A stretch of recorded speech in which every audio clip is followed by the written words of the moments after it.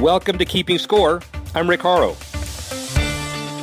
Each week we bring you insights from the playmakers, deal makers, and rule makers in the world of sports. I'll give you my take on some of the items of the week using my 30 years of experience doing deals for teams, leagues, and players in the $750 billion business of sports. Plus, we'll talk with a central figure in the sports world.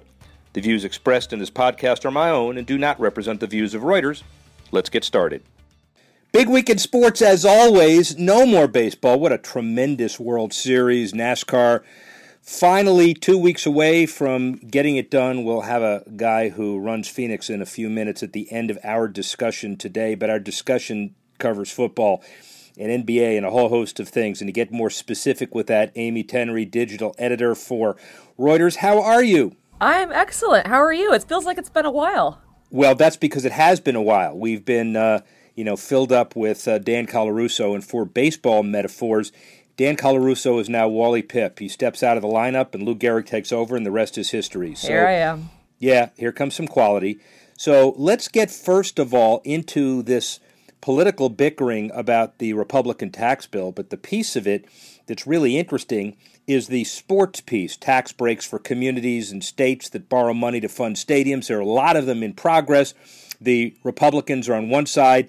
The NFL and other sports are pushing back. How do you frame this? Well, it's interesting to me because from my perspective, the NFL has been the most vocal against this tax provision that would impact municipal bond tax exemptions that are really vital to teams being able to build these stadiums. And of course, they're looking to expand out to Las Vegas with the move from the Raiders from Oakland out there, and they're going to be building a stadium. What's interesting to me is that while the NFL has been, in my mind, I guess, the most vocal against these tax provisions, I haven't heard a whole lot from the NBA, MLB, NHL, and I'm wondering if we're going to see them become as vocal as the NFL is. What I'm curious to see is if these other, leagues get involved at the level that the NFL is, become as vocal, if they become united, if these four leagues form this coalition, how influential do you think they can be in getting their way in this tax bill? The leagues are already communicating. There is a coalition, but it hadn't done too much in this area. And my take is that it's in the self-interest of all of these other leagues, in addition, because the financing deals of public-private partnerships are basically the same. The tax breaks are based on community good. The mayors really, really want this because of the economic development that's generated and the community pride. And by the way, it's not just the major leagues. There are over 200 minor league baseball facilities that are being done all over the country as well. And so the issue is this going to be a strong enough issue for the mayors and others to claim the drivers of economics in local communities, or does this kind of go out with the bathwater? And the Vegas stadium issue is relying in many ways on the difference between tax-exempt and taxable bonds on their structure, the Cleveland Quicken Loans Arena, and many, many other modernizations that will happen in the future. 77 of the leases of all four major leagues come up for renewal soon, so they're all looking for capital improvements. And so this is a big issue not to be minimized. No, yeah, absolutely. And part of me wonders, and maybe I'm being a little melodramatic here, but do you think that if these provisions do go through, would that perhaps put the Raiders' move to Vegas in jeopardy? Well, I think someone will come up with the missing piece, although right now you hear the argument that this is critical and really important. I'm not sure if it's kind of a death knell. But, more important than that, the local mayors are making this a major issue. I don't think it rises to the level of killing a deal, but it certainly rises to the level of reversing policy that's caused 100 of these deals to be done in the last 20 years. It certainly bears watching, and of course, what also bears watching, you'll set it up, but I'll set it up to set it up, is I'm tired. I'm watching a lot of football. I went to a kind of a decent game that turned bad, the Dolphins and the Raiders the week before, the Dolphins and the Ravens, and we don't have a whole lot of scoring. We got a lot of big guys who are out. What's this all about? Yeah, well, I mean, we were sort of tallying it up, and it looks like, there's just a whole host of some of the biggest celebrities in the league who are out with really, in some cases, pretty horrific injuries. We have, Texans rookie quarterback Deshaun Watson. He's out with an ACL tear, and he's been so exciting to watch and succeed. And we also have franchise players like Andrew Luck, Odell Beckham Jr., Aaron Rodgers. They're all out, and to say nothing of the Bears tight end Zach Miller, who suffered an absolutely horrendous injury and almost lost his leg in the process. Doctors had to fight to save it. So, this is obviously could have an impact on viewership. Do you think that it's going to keep people from watching on Sundays? And if it does, what does the NFL need to do here right now to kind of get people back and watching the games? Well, indirectly it might, because let's take the Texans, for example. I was there doing a couple of interviews with their president, Jamie Roots, and others. And, J.J. Watt and Deshaun Watson together being injured, and you have a team that I think now is 3-6, 3-5. That causes a team that had exceptionally high expectations to look mediocre, and that's what will keep fans away. And so it's not just the superstar, but it's the impact on those particular home teams. To watch the Packers without Aaron Rodgers this week is I guess watching a Picasso fingerprint, maybe, I don't know. But the bottom line of all of this is that 277 players on injured reserve last season. This year, 295. So it's not just the superstars. Yeah, and I think there's a psychological impact of watching your team and seeing your star player in pain and getting carted off the field. It's sad, and I think it makes people not want to turn on the games. It'll be interesting. I think you and I were chatting earlier about there were a couple of really high profile on the field physical altercations past Sunday, and in a way it felt a little bit like a metaphor for the league in general this season, just that it's almost like a powder keg. There are so many critical issues facing the league, and I have to wonder how they're going to be able to manage all of them. Well, if you mean by physical altercations, stupid, idiotic fights, I'm with you. And yes, that's exactly what I meant. Yeah, well, they throw the flag for 15 yards, and sometimes the coaches say, what are you doing? Why are you out there? Just cost us. They can't do a lot about it other than to enforce a lot of this. Referees seem to be clamping down. The metaphor about the league is digging itself out of a hole. The whole social protest issue, I think, is taking a step in the right direction. And as I told Dan last week, let's visit this during Thanksgiving, and I think we're going to see a league, you would hope, on the rebound. Because, again, the superstars drive this league, and I think that's really important, which I think segues into superstardom. The NBA started. ePoll Market Research unveiled its annual list of the most marketable players. Stephen Curry slightly edged out LeBron James, even though Curry is much more appealing, and LeBron inspires a little more awareness. But Durant, Nowitzki, and James, that's a top five, and three of them have sneaker deals. Two of them don't with the American companies. By that we mean Under Armour a little bit, but also Nike and Adidas more. Greek Freak, Lonzo Ball are there as well. And so Lonzo Ball has the lowest appeal of anybody, 29%. How about Dad? Dad, are you listening? Oh, gosh, I know. It's surprising to see how low the appeal is there, considering how much hype there was leading into this season. The thing that did kind of stand out to me the most when I saw this list was that we have Steph Curry at number one.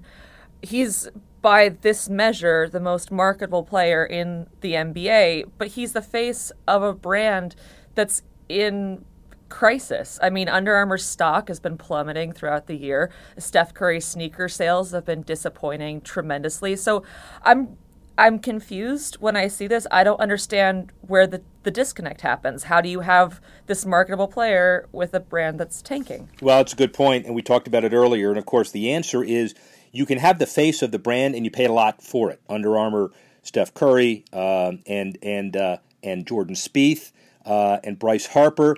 But you got to have the distribution system. And Under Armour not being shut out criminally or civilly, but it's very hard for a new company or relatively young company to get the distribution and brand awareness of Adidas or a Nike, and that's part of the issue. So, as you said very well, the stock is tanking, the brand is tanking, but it's not because of Steph Curry. If Steph Curry wasn't there, it may tank even more. That's a fair point. It'll be interesting to see if they can turn this around. I don't know if that means they need to rethink the much derided Steph Curry sneaker, the aesthetics of which, in my mind, leave much to be desired, but I guess that's personal opinion. Tenery on medical. She talked about who was injured. Tenery on sneaker design. And now she starts with an incredible segue. We talked about it earlier. We didn't know what we were going to do. And she says, turn it around. Around and around and around. Auto racing. Phoenix Raceway project 2 weeks before the final race of NASCAR. The ISM company cuts a deal with the Phoenix Raceway, ISM Connect, starting next year with the opening of their new $178 million facility, enhanced seatings, 2 fan entrances called Canyons, 400 HD displays, 9 new elevators, 4 new escalators, half-mile DC solar power pavilion, new media center. I'm juiced on this because Daytona did this, and now Phoenix is doing it, and the race is this next weekend, 2 weeks before the NASCAR finale, and Brian Sperber is the entrepreneur who is the president of the Phoenix International Raceway and in charge of the show. He has a lot to say. Here's Brian Sperber now. Brian Sperber, the president of Phoenix International Raceway, but so much more. How are you? Hey, Rick. Thanks for having me on. Absolutely. We'll talk about the state of the industry in a minute, but the specific news as far as ISM Connect and a pioneer in smart venue technology and your multi-year partnership, naming rights for the Phoenix International Raceway. I guess we call it something different starting in 2018. What's the deal? Yeah, I'm going to have to get new business cards printed up, I think. We will be going. I think so. We'll be going from Phoenix Raceway to ISM Raceway starting January of 2018. So really exciting for us. And the partnership, clearly there's a financial element. I think your listeners know that, and that's how kind of sports works. But what made this opportunity even more exciting was the technology and innovation that ISM wanted to bring to the facility, which is really a tremendous complement to the bricks and mortar buildings that we are putting in place. And so it really gives us kind of a 360 improvement here at what will now be ISM Raceway. And so I think the fans are going to be the big beneficiaries of all of this. Well, and get specific about it as well, because it sounds like the installation of this leading-edge digital fan engagement experience, it's a nice phrasing, but what does it really mean, and how is it going to benefit the fan? Sure. I think it starts with great connectivity. And, as all of us are sports fans, one of the things, especially the younger sports fan, one of the things that they insist upon now in going to these large sports events is connectivity. To be able to put a selfie up on their page right away is something that's very important to our guests. And so we will have a fully Wi-Fi enabled venue. And as you know, these racing venues are rather large. And so somebody was telling me the other day they believe that our Wi-Fi footprint will actually be the largest in the state of Arizona, which is kind of cool.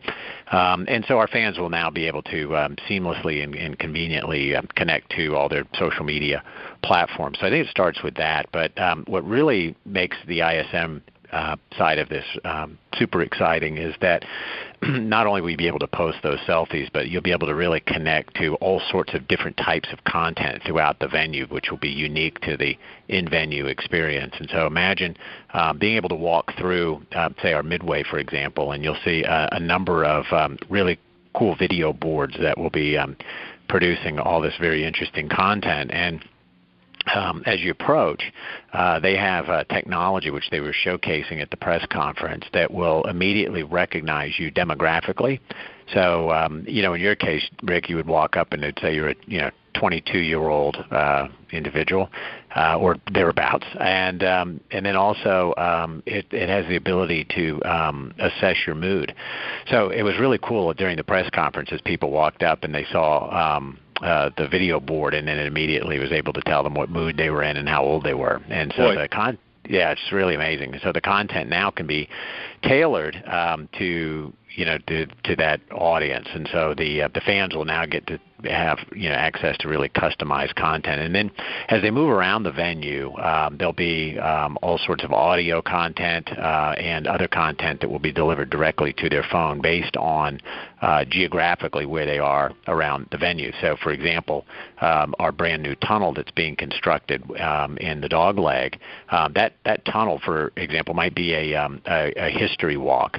And so as you go through the tunnel, your phone will connect, and you'll be able to hear about the history of what will be ISM Raceway, or there may be specific content about the racetrack that's unique and that some of the drivers might be sharing. And so throughout the whole venue, it'll be much like that, where fans will really have a fully enriched live experience.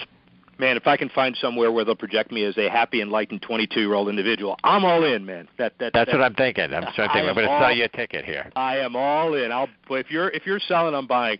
But the more appropriate and kind of connection, and really the news story here for the general fan, is the naming with a synergistic partner in a $178 million raceway renovation project that is effectively a private investment for public good as it opens in November 18. So a lot of storylines there. Comment on all of that.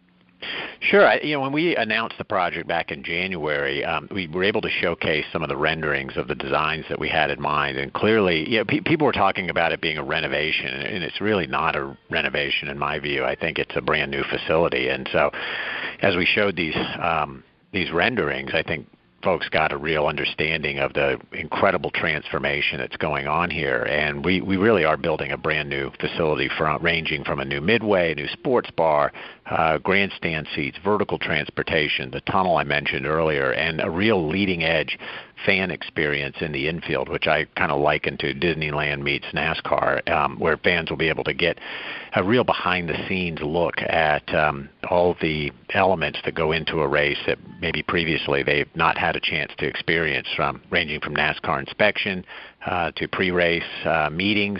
And then I think the real anchor of the fan zone will be access to the NASCAR garage. And so, all of those things were built into the, call it, bricks and mortar side of the equation, and now with the ISM relationship, to be able to add the other side of the world, the digital world, to really complete the picture. The fans are really poised to be able to enjoy what will be a truly leading edge experience physically and digitally, which will be very, very unique. I'm not aware of any other motorsports venue in the world, or any other sports venue for that matter, that will be able to complete the circle the way that we intend to. Well, so ISE does it again, $400 million of investment, and they believe in the future in Daytona, and that becomes an entirely new experience, and a similar process with the $178 million for the Phoenix Raceway project as well. I assume all of it is geared to the long-term stability and enhancement of the product, and it starts with the facility. Yeah, I think that's right. Over the years, when we've seen motor racing, and in particular NASCAR, enjoy a meteoric rise, we were really, busting at the seams to be able to accommodate all the new fans that were coming, both from a traffic plan, parking, concessions, restrooms, really all the basics.